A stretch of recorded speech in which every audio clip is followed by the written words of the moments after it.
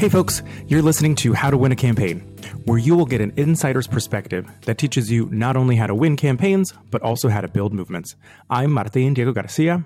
And I'm Joe Fold, and you can find us at the Campaign Workshop on Instagram and on Threads. Welcome and thanks for listening to this episode of Season 4, How to Win a Campaign. Absolutely, and you haven't already done so, please go back and check out the other episodes we have done on movement building. There's some really fantastic topics and information in those episodes as well.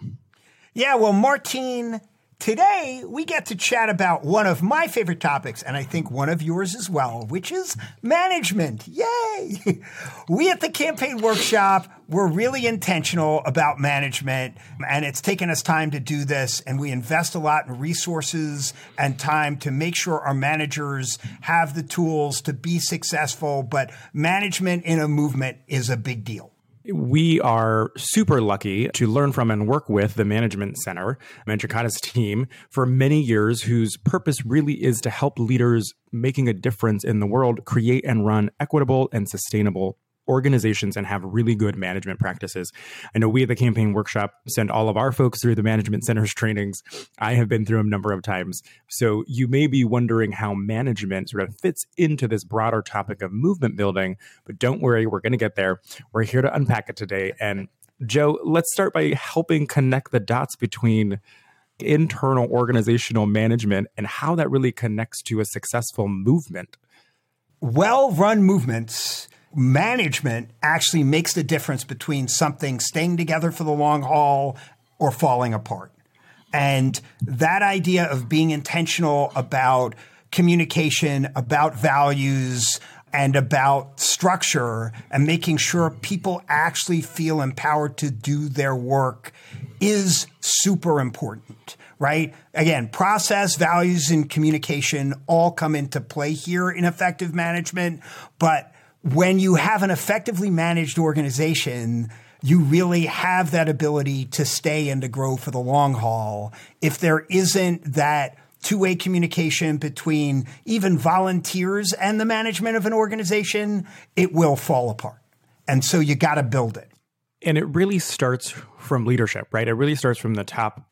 If you've ever heard of a dominant culture, right, the folks at the top who are making the decisions are usually the folks who are also setting the culture in a company, in an organization, in a movement. And so good management really requires adaptive leadership because, as we know, things are constantly changing and there are different ways that we have to learn how to manage new generations of folks to make sure that we are getting effective results. And that really means that it requires affirmative feedback, right? Deliberate communication, goal setting, right? Management also requires empowerment and inspiration, right? To get folks to really get on board with your movement. You need to effectively manage your organization and create an environment where individuals feel like they are heard and seen and empowered to take initiative and really strive for the results that you all are trying to achieve. It really does help build trust and purpose and allows them to understand that they are producing meaningful and tangible results. But Joe, let's dig a little bit deeper here. Can you talk a little bit about how management can really make or break a movement?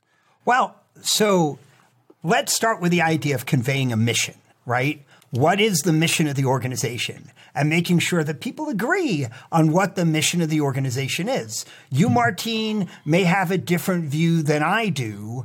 And the more differing it is, the more splintered an organization can be, and the more likely a movement is falling apart. So even something as simple as, which is not that simple, getting buy-in on what the movement is, what the movement does, what the goals of the movement are, and getting people to agree to it really can be a difference maker around keeping folks together and focused on what you're trying to do, conveying that, thinking like broadly and also thinking strategically. But then when you get into tactical goals, right? Asking volunteers to do very specific things also is a part of good management. Are we asking people to tell their story? Are we getting people to sign people up? Are we getting people to fundraise? Whatever those tasks are actually involves management and good management. If we're not clear about what we're asking for, if we're not clear about talking to volunteers about what we need them to do,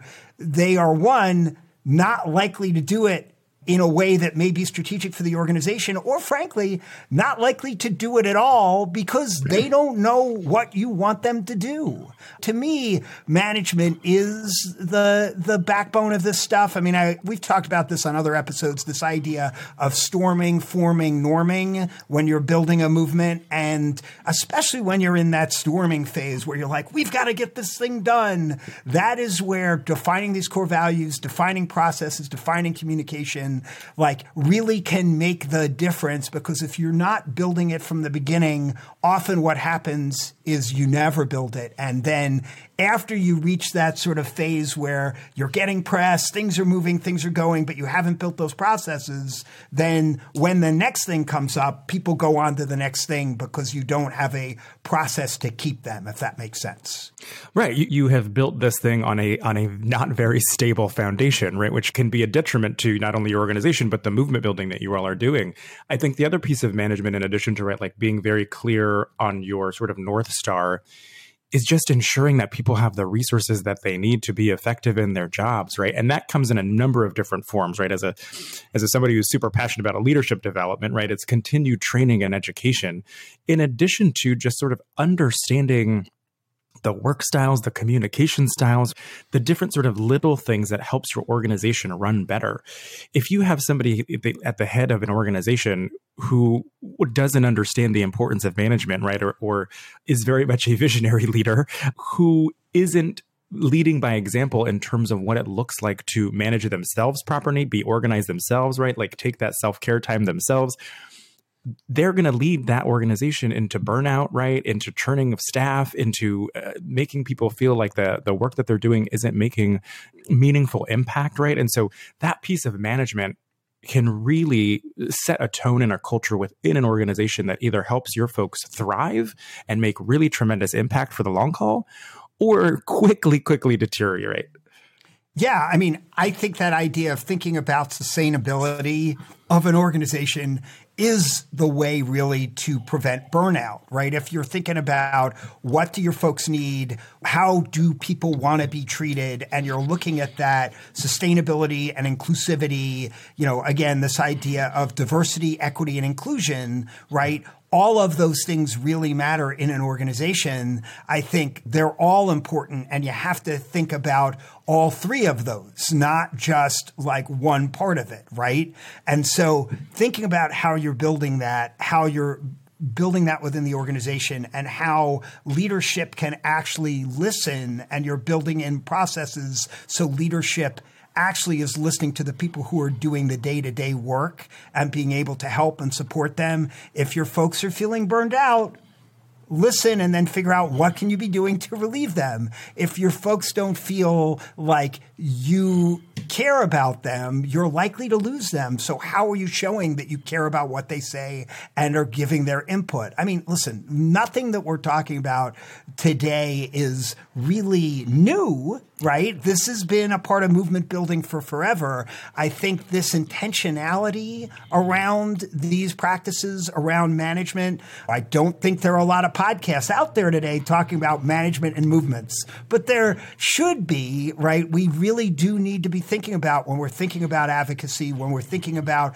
making change, about the management aspect of it. That's why I love this interview, because it's something that I have been working at intentionally as part of our company, but also been working with clients to really think about intentionality around this. And the ones that do it are making a huge difference. I had the pleasure and honor really to work alongside Jakada. He was my executive coach, Jakada Imani, who's going to be the interviewee for this episode, who is now leading the Management Center, and got to learn just a ton of considerations you should be making, tools you can be implementing, right? Frameworks you can be utilizing. And if you haven't checked out the resources that the Management Center has, I implore you to do so. In my management career right now having been able to manage for a good bit of time in large teams, small teams, I think the piece that has changed for me since I was managed to how I am managing now, and particularly in movement building, is really this like humanity piece of it that I think when I first started, it was very much results driven. It was numbers, data, How many people did you get in the door? How can you quantify the results that you were producing? And there wasn't this idea of, Martin, how is this growing you? How are you trying to grow here, right? Like, what do you want to be doing? How can I sort of connect those dots for you? Because it was very much like, here's the mission and we're trying to achieve the mission. And I think now, and this was a colleague of ours shared a podcast on radical conversations around including a conversation to have with your employees around that particular topic, understanding where they've come from, understanding where they are currently in the job that you are employing them for, and then where they want to go, right? And really sort of seeing them fully as a human and understanding their trajectory so that, yes, you're having them produce results for the organization so that you're getting closer to achieving your mission, but you're also growing them as a human for the long haul in the movement, because we need them to stay around so that we have more people doing this work, right? Because, Joe, as we mentioned, right, like bad management can really just cut the legs out of under you in a really big way if you're not being conscious about it. Being intentional and getting that buy-in, whether it's a volunteer or an employee, about like, what is their goal? What are they trying to do? And I think often, like, the problem that we've seen is whether you're a movement, whether you're a company, whether you're a volunteer organization, that often it's just a top-down thing where it's do this thing and not trying to get folks to get their own personal value out of what they're doing. Yep. And there is a reason behind why you have a volunteer there and why they are doing this. The more you know that and understand their motivation and can help them drive with their motivation, the more happy they're going to be doing it, and the more they're going to stay, right? And so especially when we're talking about movements that have volunteers, that is critical. But then I also want to go to employees, right? Employees have a lot of options. They can walk with their feet. They can go someplace else if they're not happy in the job. Again, having a purpose and the amount of time that we spend at work, having a purpose for what they want to do and being able to drive toward that purpose is beneficial. They will do a better job. It is not just good for the employee, it is also good business. Oh, absolutely. And I think that piece around just having your eyes open, right? Like, management is also about noticing and being aware of opportunity for growth, right? I have a story from a colleague that I used to work with that I used to love sharing in trainings, because so she used to work for a labor union, and they would have a lunch meeting every month where they would order pizza. Not a lot of people would show up. And one of the members or one of the volunteers who came was like, hey, how much are we spending on this lunch? Do you mind if I take over providing lunch for these meetings? And started getting like local salads or other things that like people really wanted to eat. And more people started showing up to the meeting because the food was better. And my colleague recognized that as her taking on leadership where the volunteer did not. And after that was able to sort of bring her in. She ended up running for her local union board. She ended up becoming an elected official and a state legislator. And just because she was seen as being a leader and somebody else acknowledged it for her, like, that is management, right? Like, that is your ability to sort of change somebody's trajectory as a manager. 100%. And as you can tell, we are both really passionate about this topic. We could talk about this all day long, but the good news is you're about to stop hearing from us talking about this, and we're going to move to Jakada and have him talk about this. And it was a great interview. And again, what was nice about this is actually Martin knew him, but we'd never met before. But I am a huge fan of the Management Center. We're going to put a lot about it in the show notes. We have everyone at the campaign workshop go through their trainings. I can go on, but we're going to basically go into Jakada Imani and have him talk about what works to improve nonprofit management and advance social justice. We're really excited for the conversation. Let's go. Jakada Imani is the CEO of the Management Center, an organization working to improve nonprofit management and advance social justice and equity throughout the United States. He previously served as the executive director of the Ella Baker Center for Human Rights, as the director of capacity building initiatives at the Center for Popular Democracy, and has served on the board of Greenpeace. In the last 30 years, he's worked on issues ranging from racial and economic justice, workers' rights, tenant organizing, and green jobs. Jakada, welcome to the show. Thanks for having me. Excited to be in this conversation with you. It is so great to talk to you. I mean, first of all, I want to start by saying we, and specifically me at the Campaign Workshop, we are huge fans of your work and fans of the Management Center. We recommend it for all of our clients. Every single employee at the Campaign Workshop has gone through Management Center training, and we are huge fans of it. And it has made a tremendous difference in the work we do. And we're just want to let you know that, one, we appreciate your all's contribution to our work. Oh, well, thank you. That's so good to hear. That's what we want. We want to be helpful to organizations who are in the fight, to help them be stronger, to help them win, because we can't live our full lives if our clients don't win their work. And so having you all out there being evangelists makes a huge difference. Yeah. Well, I mean, I will just say that it has allowed us to create a shared language with our team. It has allowed us to create processes that we all know where we come from. It's really, really powerful. And I'll just say to folks listening to this, if you're in the advocacy space and you haven't gone through a Management Center training, you should. So we'll start the conversation there and we'll dig in more. So first, Jakada, you've had an amazing career focusing on equitable leadership, social justice. Can you tell us a little bit of the journey that got you where you are today? I grew up during the 80s at the height of the drug war. And I saw firsthand what drugs did to people in my own family and my own community, and saw how every single step of public policy made it worse, and really wanted to do something about it. Got involved in doing youth leadership development, advocacy, and organizing, worked my way up to being a manager. And all of a sudden, where I was pretty decent organizer, I was responsible for helping people be organizers, which nothing about really from my vantage point of being a good youth organizer prepared me to do.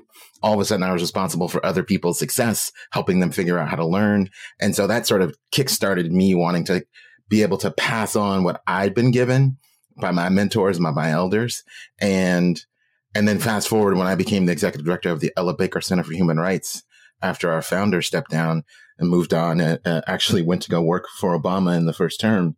All of a sudden I was thrown into the deep end of having to fundraise, manage, hire, fire, promote, give feedback, give input on campaign strategy, fundraising, all these things that I was, marginally good at, and realized that we needed an approach that was really rooted in our values. And so just became a management nerd, went from being sort of a movement nerd, nerding out on movement history and particularly the Black freedom struggle, and then dove into the sort of deep end around management. And when Trump got elected, I wanted to bring that sort of experience to as many organizations as I could, of like, you don't have to reinvent the wheel. Here's a set of practical tools, a view, advice that you can just pick up, run with hard, implement and adapt.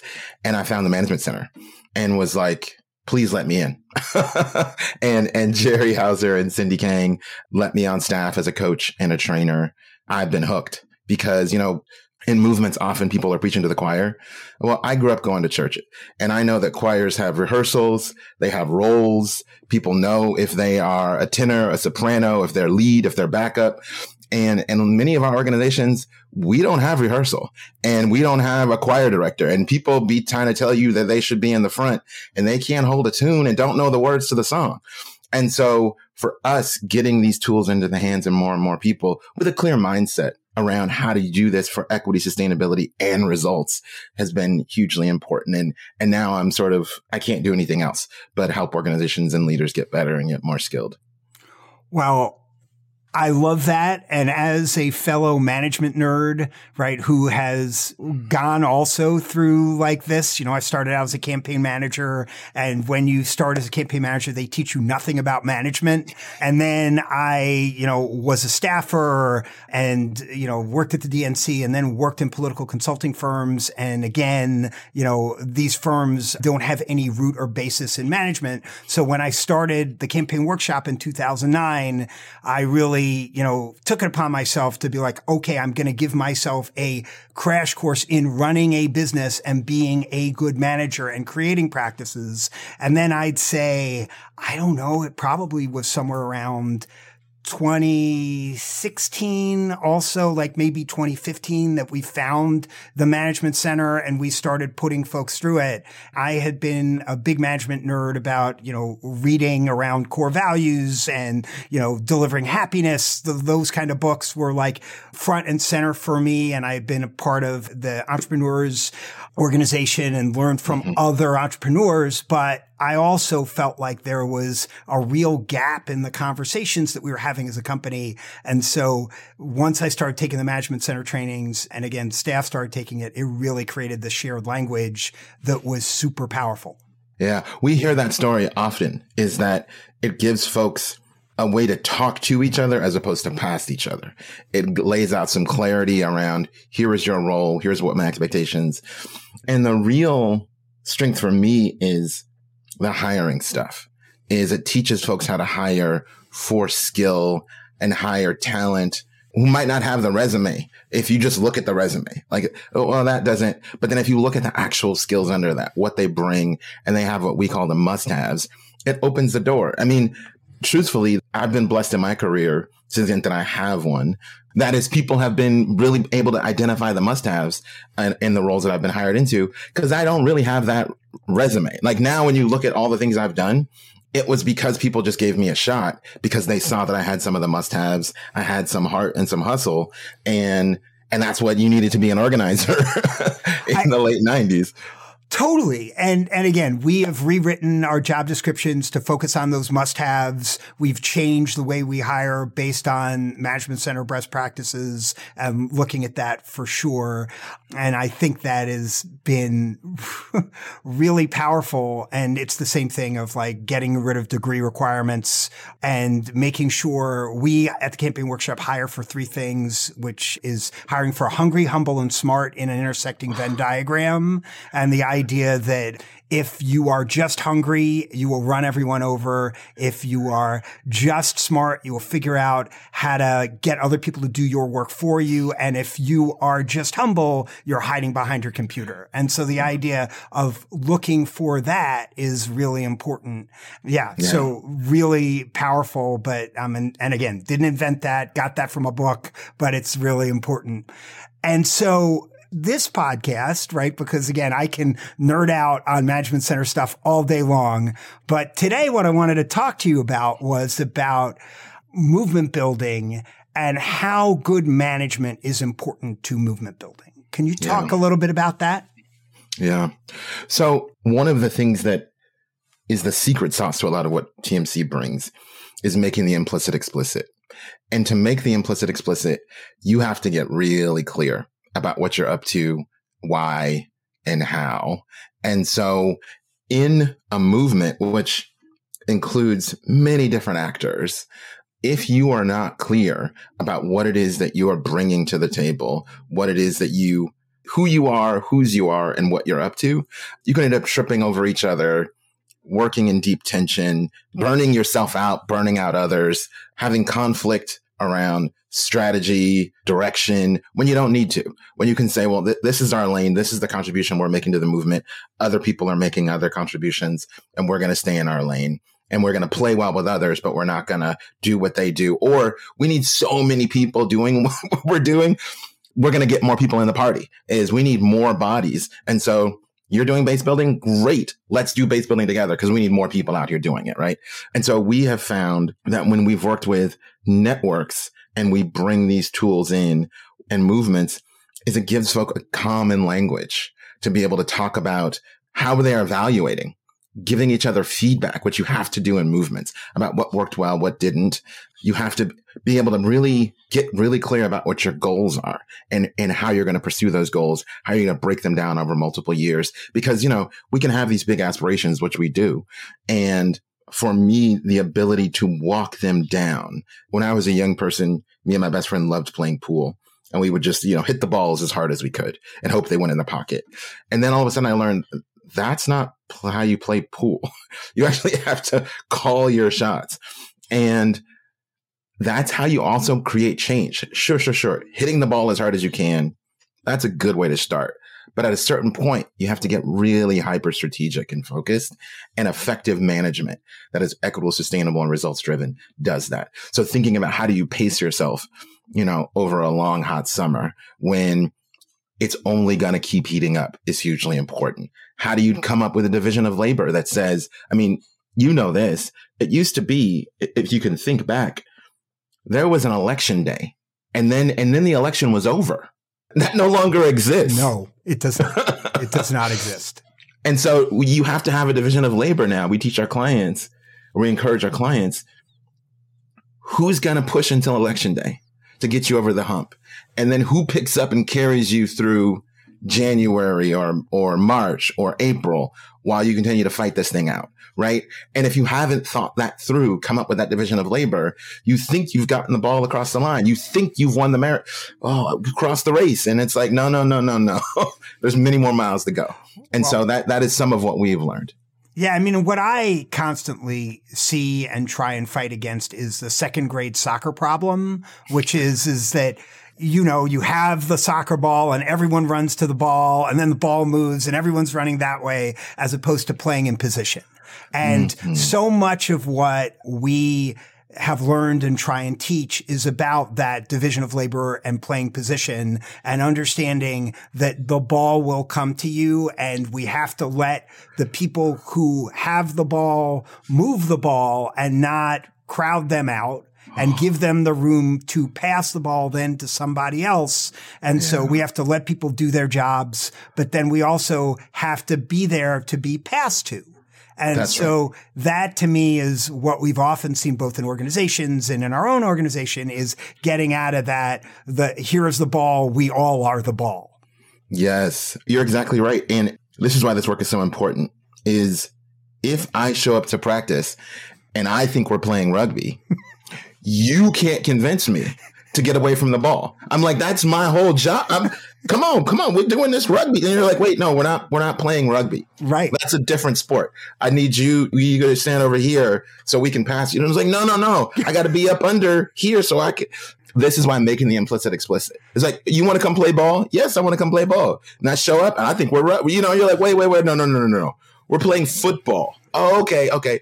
Even that's not clear enough. Are we playing U.S. football, Latin American football? What are we doing? You know what I'm saying? Because it all got a ball. One of the things that you mentioned, you talked about having those difficult conversations and, conflict, making the implicit explicit, especially in a movement when people are trying to make real change in the world. Sometimes that conversation is avoided or is really hard. Can you talk about ways in which you would suggest to have those difficult conversations, especially when you have, people who are volunteering, people who shared, you don't want to upset volunteers, but you want to make sure that you're having those conversations that need to be had. How do you do that? Yeah. This is important. It really is about doing your best to get aligned. And when we often talk about getting aligned, when we talk about managing up and across, where, if you have positional power, if you're my manager, you give me something you'd like me to do. I'd like you to have 1,000 copies of this thing ready by Friday, or you're the advanced team, go set up this action we're going to do over here. Okay. I can ask you questions about it. We can talk about what success looks like to me, what success looks like to you. But when I'm a stakeholder who you have a seat at the table, just like you do in an alliance, those conversations are even more fraught because we have to be as transparent as we possibly can. And what we often teach is you can be more transparent than you're being. You probably can't be a click or two more, right?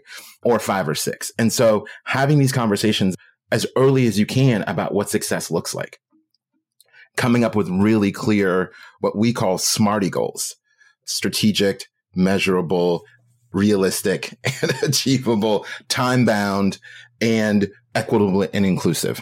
And so getting really articulate about those goals and getting collective input about what those goals are and how we're going to measure our progress towards them and what success actually looks like, so that we're not, we want to win this campaign. But what would a win be in this context, right? And that is often where the tensions show up, where a win may be, for some people, getting in the room. That's the win. Whereas other people, a win is getting a 20% reduction in pollution. Or other people, the win is funders now know my name.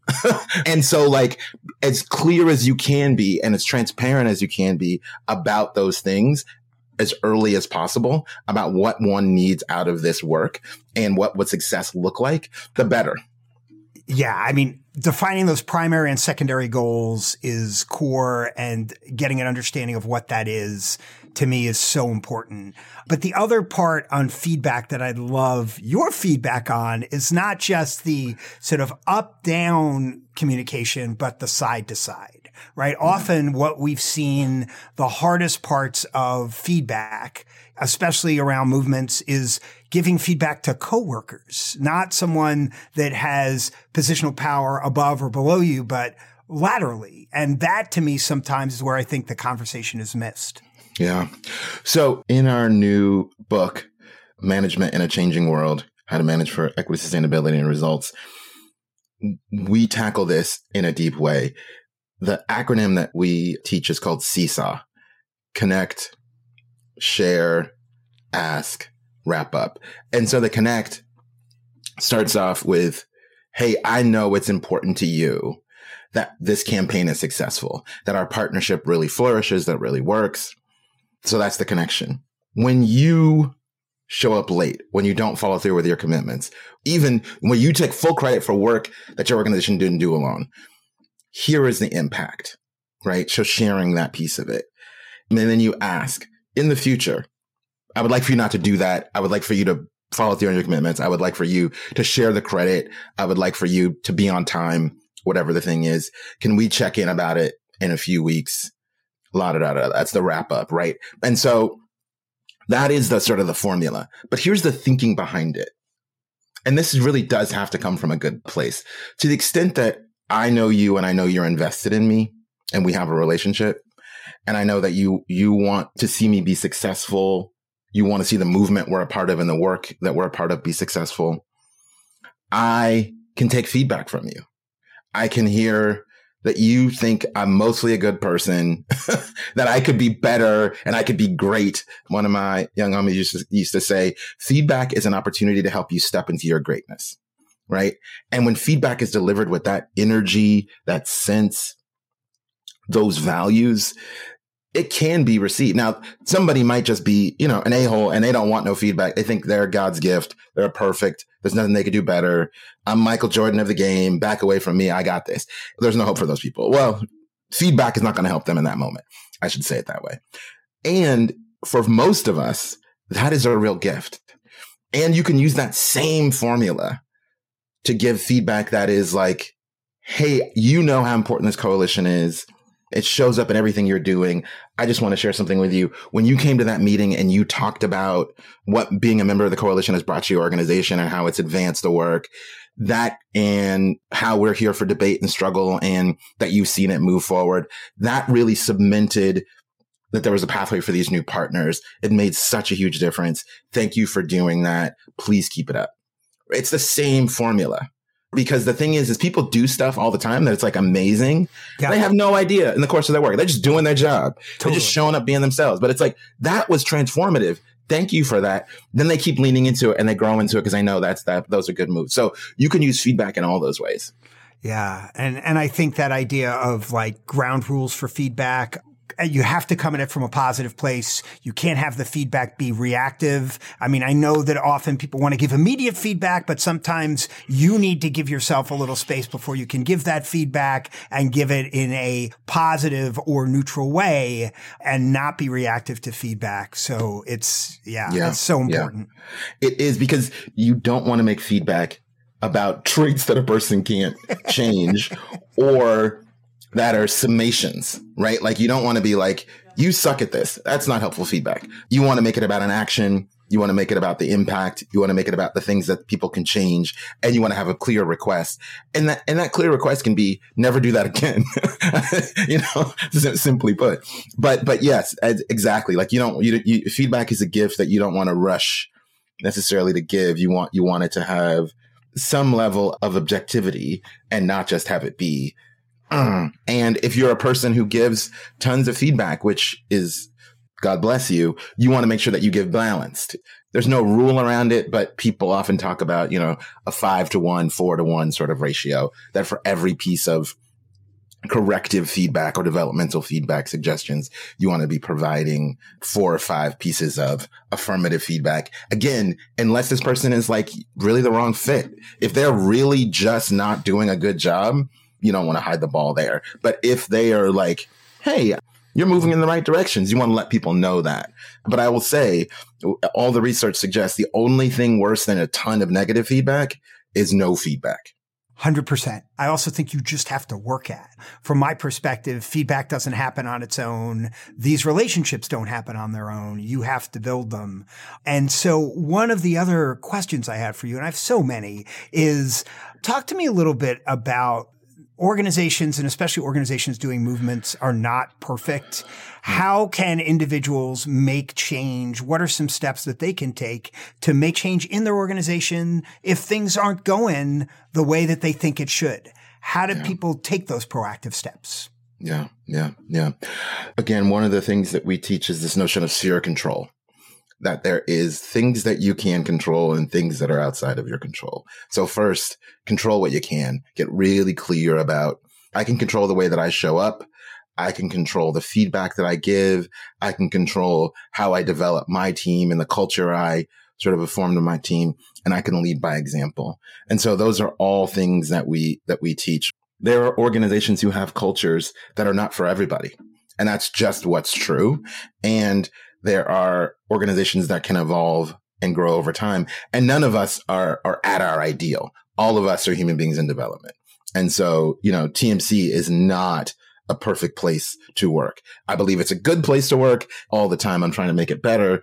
And what we teach is that folks can manage up by asking clear questions, getting aligned with their manager on what success looks like, offering feedback and suggestions, and modeling. So we've seen team leaders develop a culture and a high performing culture that inspires others in the organization to follow suit, right? When I was at the Ella Baker Center for Human Rights, we had a campaign manager who was leading Books Not Bars, who was just stellar in terms of her ability to articulate clarity, come up with job descriptions, work plans, goals, key result areas that inspired the rest of the organization to say, well, let me try some of that. Let's see if a little bit more structure can help provide some consistency and drive towards impact. And so we've seen that. And then, inviting people to come to training, getting our organization trained, inviting in some study, some dialogue, some introducing reflection and evaluation into the work is one way that we've seen people change organizations, is just to say, like, I would like just to debrief the next several activities that we do and just see what we can learn. What are the pluses and deltas? What should we, right? And that over time, again, because most people want to get better. They just don't know how to do it. And so giving people some tools around how to do it. There's some of us that are a bit stuck in our ways. So I would say, don't bang your head there.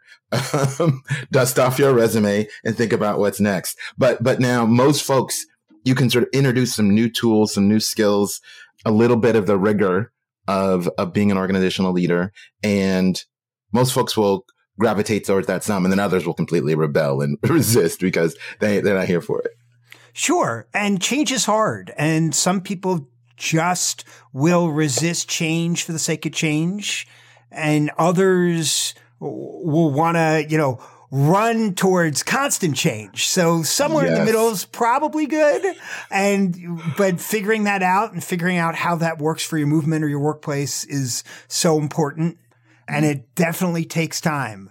So talk about the 3 dimensions of effective management. You mentioned it earlier. Let's talk a little bit more and dive into that a little bit.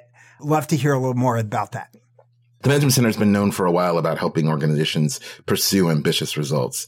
And one of the things that we were hearing from staff and organizations and some of our trainers and some of our coaches is that people were sort of making this an either or endeavor, that it was, we could pursue equity or we could pursue results. And we thought that's a false choice, that these two things are woven together. And we have to center sustainability, because there's none of this work is a sprint. Even inside of the sprints inside of a campaign cycle or an election cycle, it's a marathon. We're not going to win this thing if we just burn ourselves out. And so we felt that we needed to get really explicit about how do you weave in equity, how do you weave in sustainability and hold results so that these things add up over time. I'm from Oakland. I'm a fan of the Golden State Warriors, and I don't want to start no stuff. I ain't looking for no trouble. I'm just saying what it is. And totally fine. I'm happy to talk sports another time. But anyway, yes, go ahead. I'm a Steph Curry fan, but I also have to say that I gave up all my allegiances for sports teams through marriage. So I'm Philadelphia through and through on the sports teams. So just have to let you know that. And it's just what I've had to do, like, to have a very healthy, sustainable marriage. But we can talk about that another time. I completely understand. And my heart's been broken by many Bay Area teams. So again, being a Philadelphia sports fan, it's a recipe for heartbreak. We won't have to go there. Yeah. So anyway, but keep going. So I say this to say, like, building a championship team every year from scratch don't make no sense. And so even in a campaign cycle, and even in campaigns year to year, we have to build in sustainability, because we need people to get better and better and better, because then they can get faster, sharper, more exacting. And we know that talent lives everywhere. And if we haven't baked in equity, what we're doing is we're pushing away talent, and we're pushing away talent who can see things. So I'll share a brief story. When I was a young person, I was hired by these folks who wanted to come into West Oakland and explore doing this sort of like place-based development, blah, blah, blah. This foundation wanted to do this stuff. They were like, we're going to do this. We're going to bring people together at the community, the senior center, and get some chicken and ask them questions. And I was like, that's trash. Don't do that. I know this community. That's actually not what you want to do. You actually want to go and start over here with these folks, and then talk to these folks, and then talk to those folks, and then bring folks to the meeting where you've gotten their level of input and buy-in. And they said, ain't nobody got time for all that. This is what we're finna do. And of course, it blew up in their face. Now, that was because they actually could not center equity, sustainability, and results. The result was move fast on a quick timeline, and they couldn't get to that result. And so what they ended up with nothing, and having to pack up their bags and leave, because they weren't willing to even like say, okay, we can't do 8 weeks, but we can do 6 weeks as opposed to 2 weeks, because we'll actually get to the result that we need. And as opposed to listening to people in the community, understanding what was going on, and having hired somebody from the community because they thought they needed to understand, they didn't have the bandwidth to really listen. And so this is why TMC has centered equity, sustainability, and results as what we're defining as effective management, because you can't get there. And folks will say, okay, it's a recipe. There's one, and it's like, no, it's a braid. It's a braid. You have to weave them and braid them together. And it makes for a stronger strand, obviously, and it makes for stronger work, is what we have seen. To me, it's thinking about that and the needs of the people that you're working with for the long term.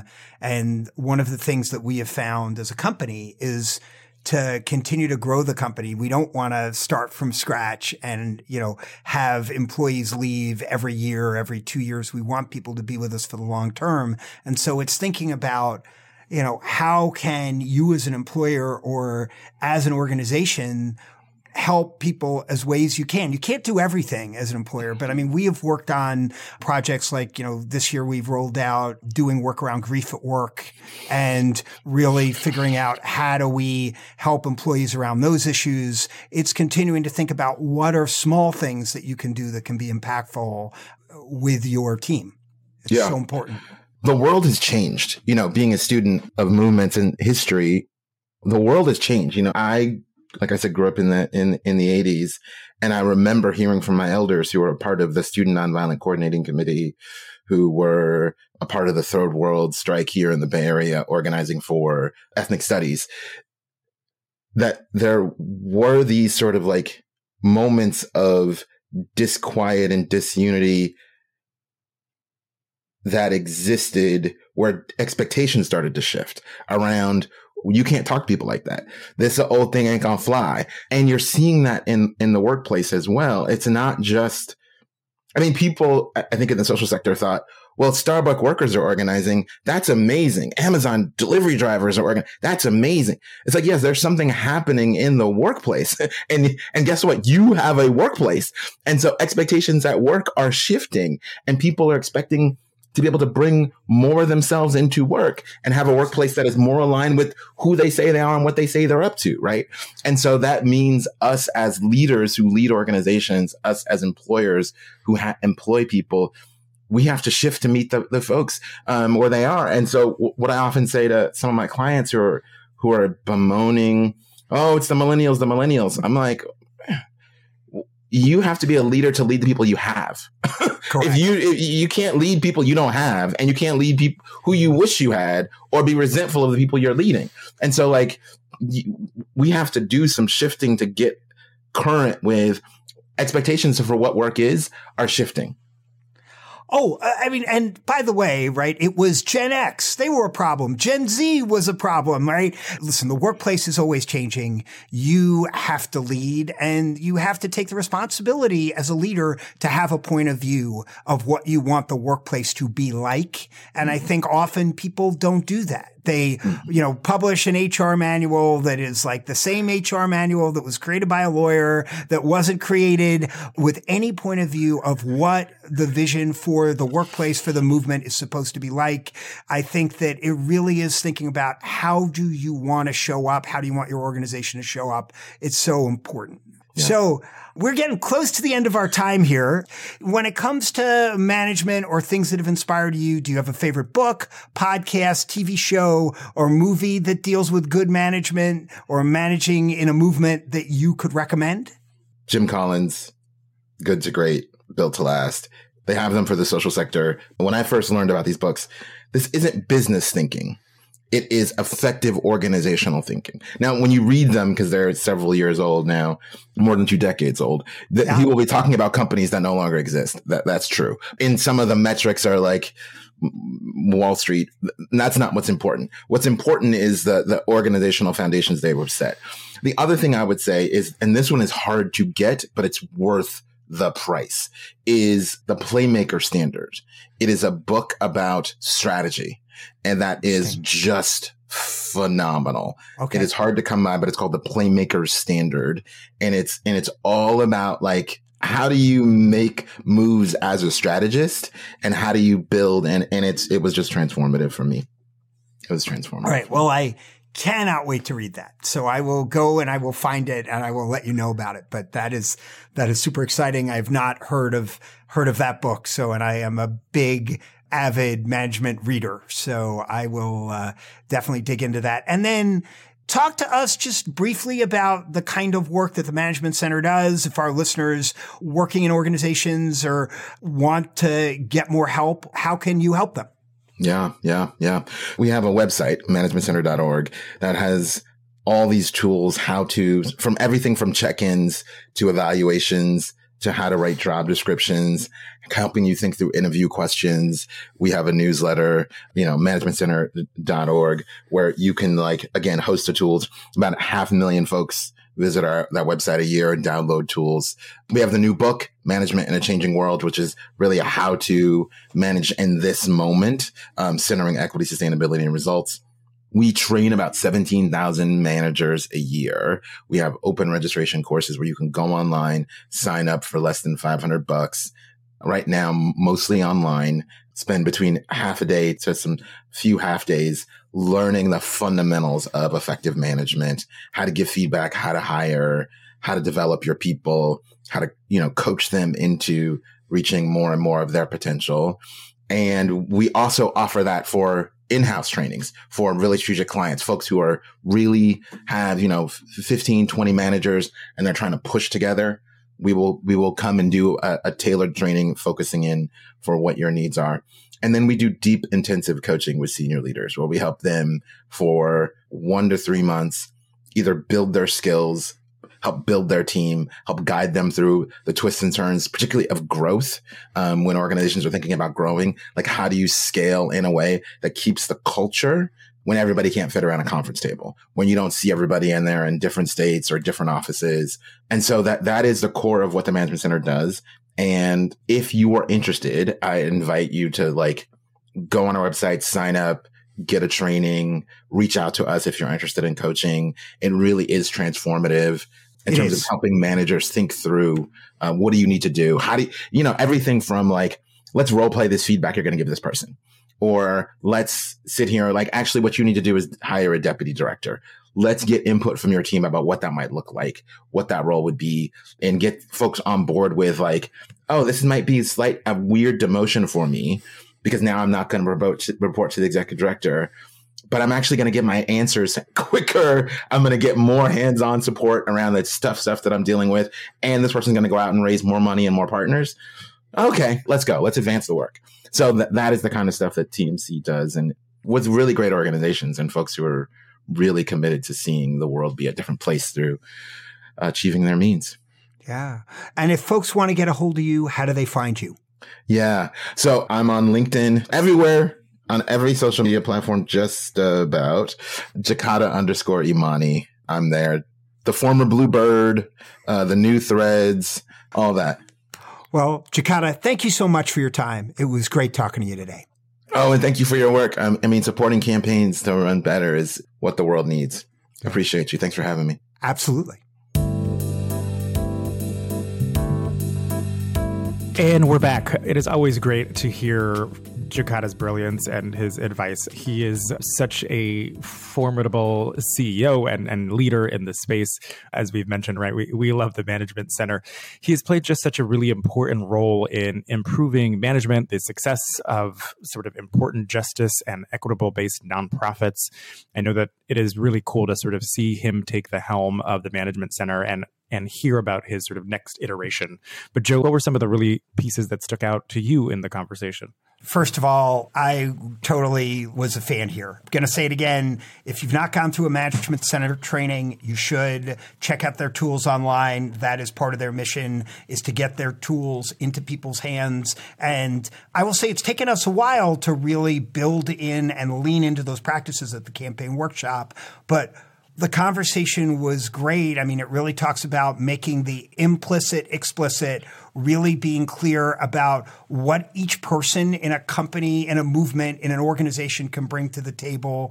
This idea of creating a common language around management, that is something the Management Center does really, really well. If you don't know what a MOCA is, check out the show notes and learn more at the Management Center, but it is fantastic. It's something that we do a lot of work with. You want to make sure that management is equitable, sustainable, and results-driven, and really allows you to get buy-in from your team. And I think one of the things that we found through the Management Center, it allows people to really engage and helps management listen more. If you're able to build a structure that has communication in its core, that allows that feedback to be even stronger. One of the things I've read dozens of business books, they talk about core values, but they don't always talk about communication. And in an organization, for it to work, communication is key. And I think the Management Center does a great job of instilling that communication throughout an organization. One of the other pieces that I took away from it, and that we have done a lot of work on, I think, here at the Campaign Workshop, is this idea of understanding that difficult conversations are part of the job, right? You're not always going to agree. You're not always going to sort of see eye to eye, and things are going to come up where, whether it's feedback, whether it's the sort of debate of ideas or the direction where you're going, right? This happens in movements and organizations all the time, between board members, between leadership, between staff and volunteers. But the more transparent you are able to be about the needs of the movement, the needs of the organization, right? The needs of the individuals who are within those organizations, and the skill sets that are needed in order for you to make meaningful and impactful change, right? Like be a sustainable organization for the long term, right? Continue to move the needle closer to your mission, I think is something that can critically change the way that your organizations and movements are run, right? If we are able to learn that skill of how do you have a productive conversation around a difficult topic, I think we would move leaps and bounds further than some of these movements, I think, currently are, right? Our friend Katie Bellinger, who does a lot of training around this, she talks about the idea of the difference between being nice and being kind. And being kind to your people, like nice is like this fakeness that is not really true, but kind is giving that feedback of like wanting that growth for your folks, and vice versa, telling your manager, hey, you might need to be doing this instead of what you did there. That is kind. And I think instilling that kindness into your communication and into your work is a powerful thing that you can get out of what the Management Center is teaching. I always appreciate New York kindness over Midwestern niceness. I think one of the other things, right, that he talked about was goals, right? And we continue to beat the drum on goals, right? Like make sure that the work you are doing has an end. And this idea of creating measurable, sustainable, realistic, right? The SMARTY goals, which if you go to the Management Center's website, you'll learn all about SMARTY goals, is really imperative for success. And you should have them at sort of every level of the organization, every level of the movement, right? Like, yes, there's that North Star we are trying to achieve, but along the way, there are goals around communication and education and engagement and wins and losses that you're going to have these goals set around to help people understand what is the impact that they're trying to make. These movements, as we've been talking about, are going to go on for months, years, decades, right? And unless you are setting these incremental goals and these inflection points, you're not going to be able to keep that momentum going and keep people on the bus for the long haul, right? That is also one. And the last one, I think, is really, again, this importance of giving honest, affirmative feedback to organizational and cultural alignment. The ability to let somebody know, hey, you are fitting and you're jiving with us, or you're not, right? And maybe this isn't the best fit for you, I think is also a really important way to ensure that not only is the organization and the movement getting what they need out of the folks within it, but that you're also being honest with the folks who maybe it's not this movement, maybe it's not this organization, maybe it's not this role. And if the alignment's not there, you're only perpetuating harm to the organization and to this individual's growth. And so being able to have those really honest conversations, I think, are also really critical. But Joe, talk to us a little bit about how you think you can ensure management remains effective and sustainable in the long haul, particularly when so many things are changing, leadership changes, right? Like staff changes, the political landscape changes.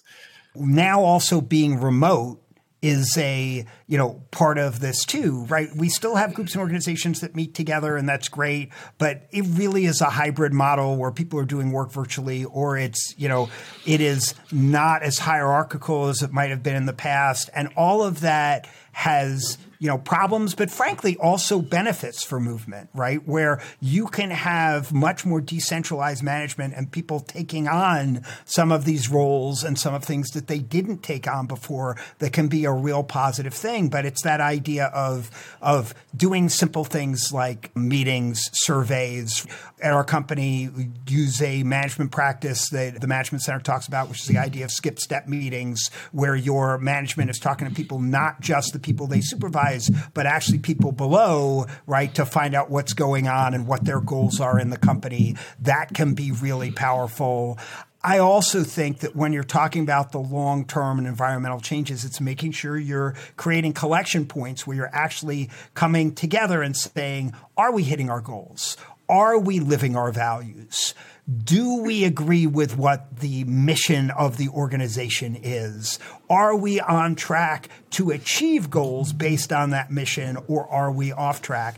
And having those like touch points where you're going back and asking that, I know sometimes people find that to be boring, right? But it is a good management practice to continue to come back and see, are we on the path that we have set out to be on?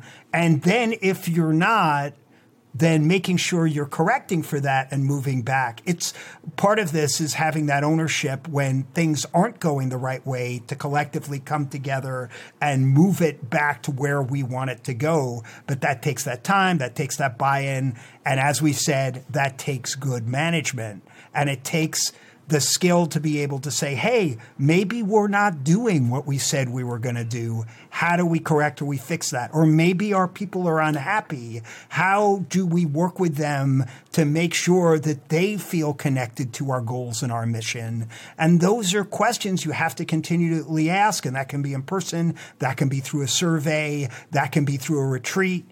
Doesn't really matter how you do it. It just matters that you do it.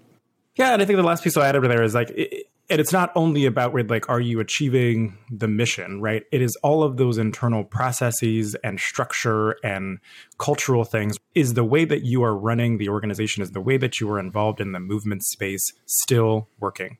We were an in-person DC office, right?